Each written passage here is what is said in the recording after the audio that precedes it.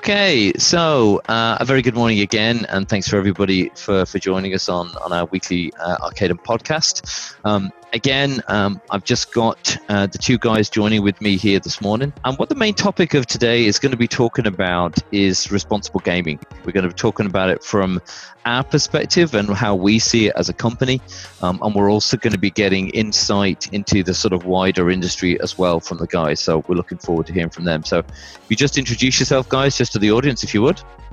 Yep, I'm Philip Douglas, Director of Gaming at Arcadem. My name is Christian Hellman, and I'm Director of Commercials at Arcadem.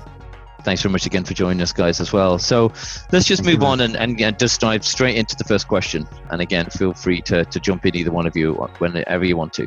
Talk a little bit more about sort of responsible gaming and how responsible gaming right now affects Arcadem.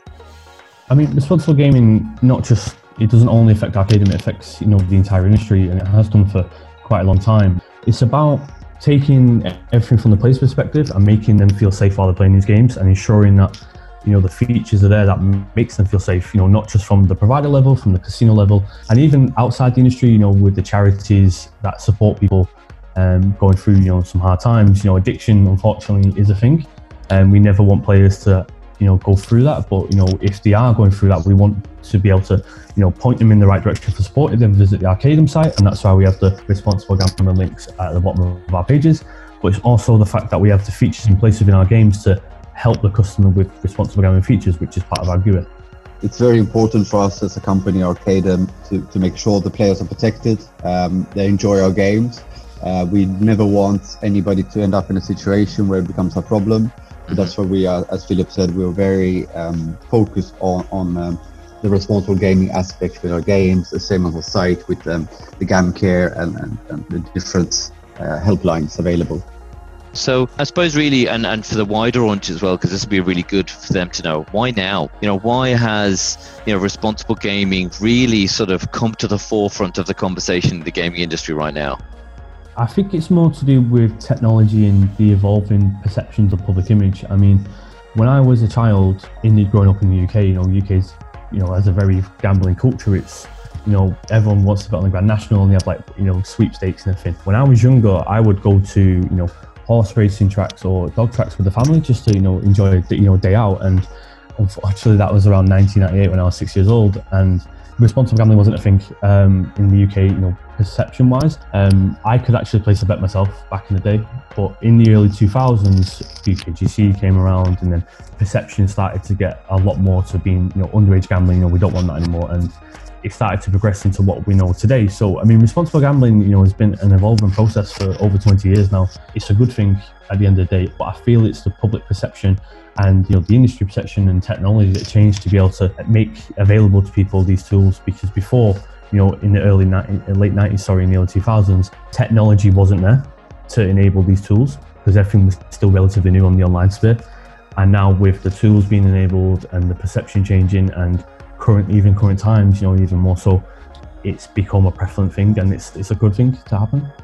I fully agree with Philip there, to follow his as well. It has become more a priority moving forward, and that's as well with the online gaming industry growing.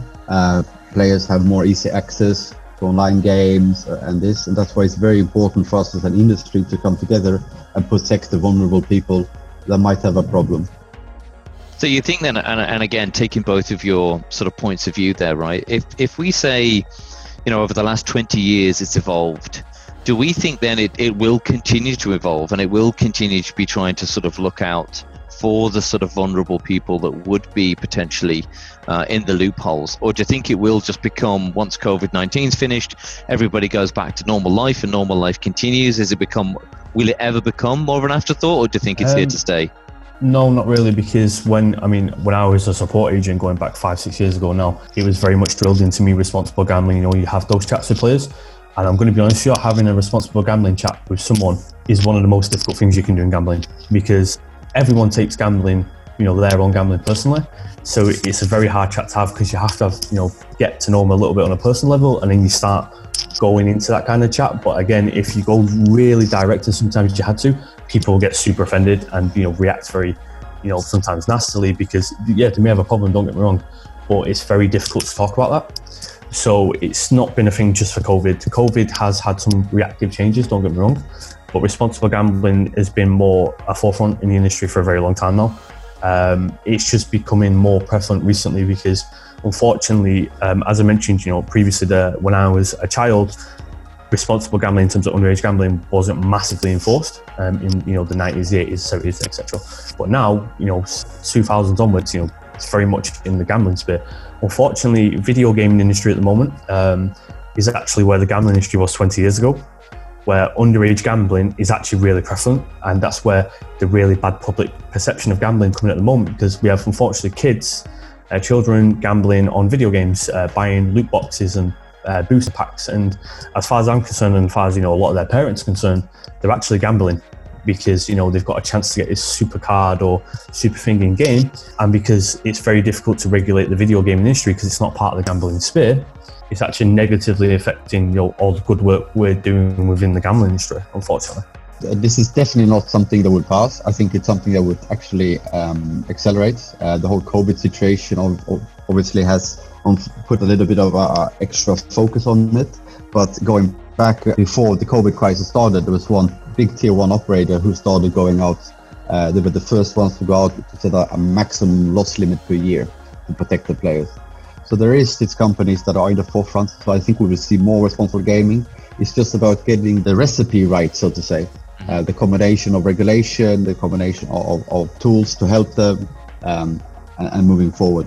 That's the main thing now, to get it right and make sure that everybody's protected from every direction. Yeah. How do we as a company, there's lots of steps that we can take, and obviously there's guidelines and restrictions and so on and so forth. What steps and additional steps do we see Arcadem taking, with our games and what we try and do over the next couple of years as we grow as a company? What steps can we do to help that as well? With the regulations, they're not in my forefront of my mind because it's different for every single market. So what we like to do with our games, especially with our user interface, the GUI, we like to basically make the tools available, and it can be switched on and off depending on someone's preferences, or if they need changing or do need updating. But we like to have our GUI ahead of the times. We like to give a reality check to the player. We say, there's a loss limit in there that, if you lose this much when you're spinning, the game will, to stop if you select that option, or, we can set, like a win, or, stop with a feature. It's about making things reactive. And on the mobile version of our GUI as well, it's very much, if the player wants to change the bet, if they want to change the auto play or anything like that, it will cover the entire screen on the mobile. So the player has to pause for thought about what they're actually doing. And sometimes that's all the player needs. I was always taught sometimes the player just needs to have a few seconds to think, and then they think, okay, I might click on this bet and it's better for me, the lower bet. Or I'm up at the moment, I want to leave, or I've lost a bit too much, I want to leave. It's just giving them that pause for thought, and I think that's a critical thing. It's such a simple thing we can do, but it makes a massive impact on the players, kind of perception of what they're doing, just giving them that little break from the screen. And does that come then from the physical design? So when we're sitting down, and again, I know we briefly touched on it last week about how we're going about creating and designing games in itself, does a lot of that making sure we are being responsible gaming and giving people that pause come from the fact that we are building games in such a way that we're going to allow it for user experience just as much as we are for responsible gaming as well? Before even we started designing the games, as we have a lot of games in our roadmap, different themes and everything. We actually designed the GUI first, and we designed this user experience first, because we wanted to make sure that we had a proper user interface from our second game onwards, Evil Love, to make sure that customers have this, kind of pause for thought. And then it becomes kind of a basic skeleton then for the rest of our games. And then you start thinking about, the design and themes for all the games, because you've already got this perfect skeleton that you can change modules on, but at the base of this thing will never change. It will only change to update for, different regulatory markets, which we've made very flexible in our code.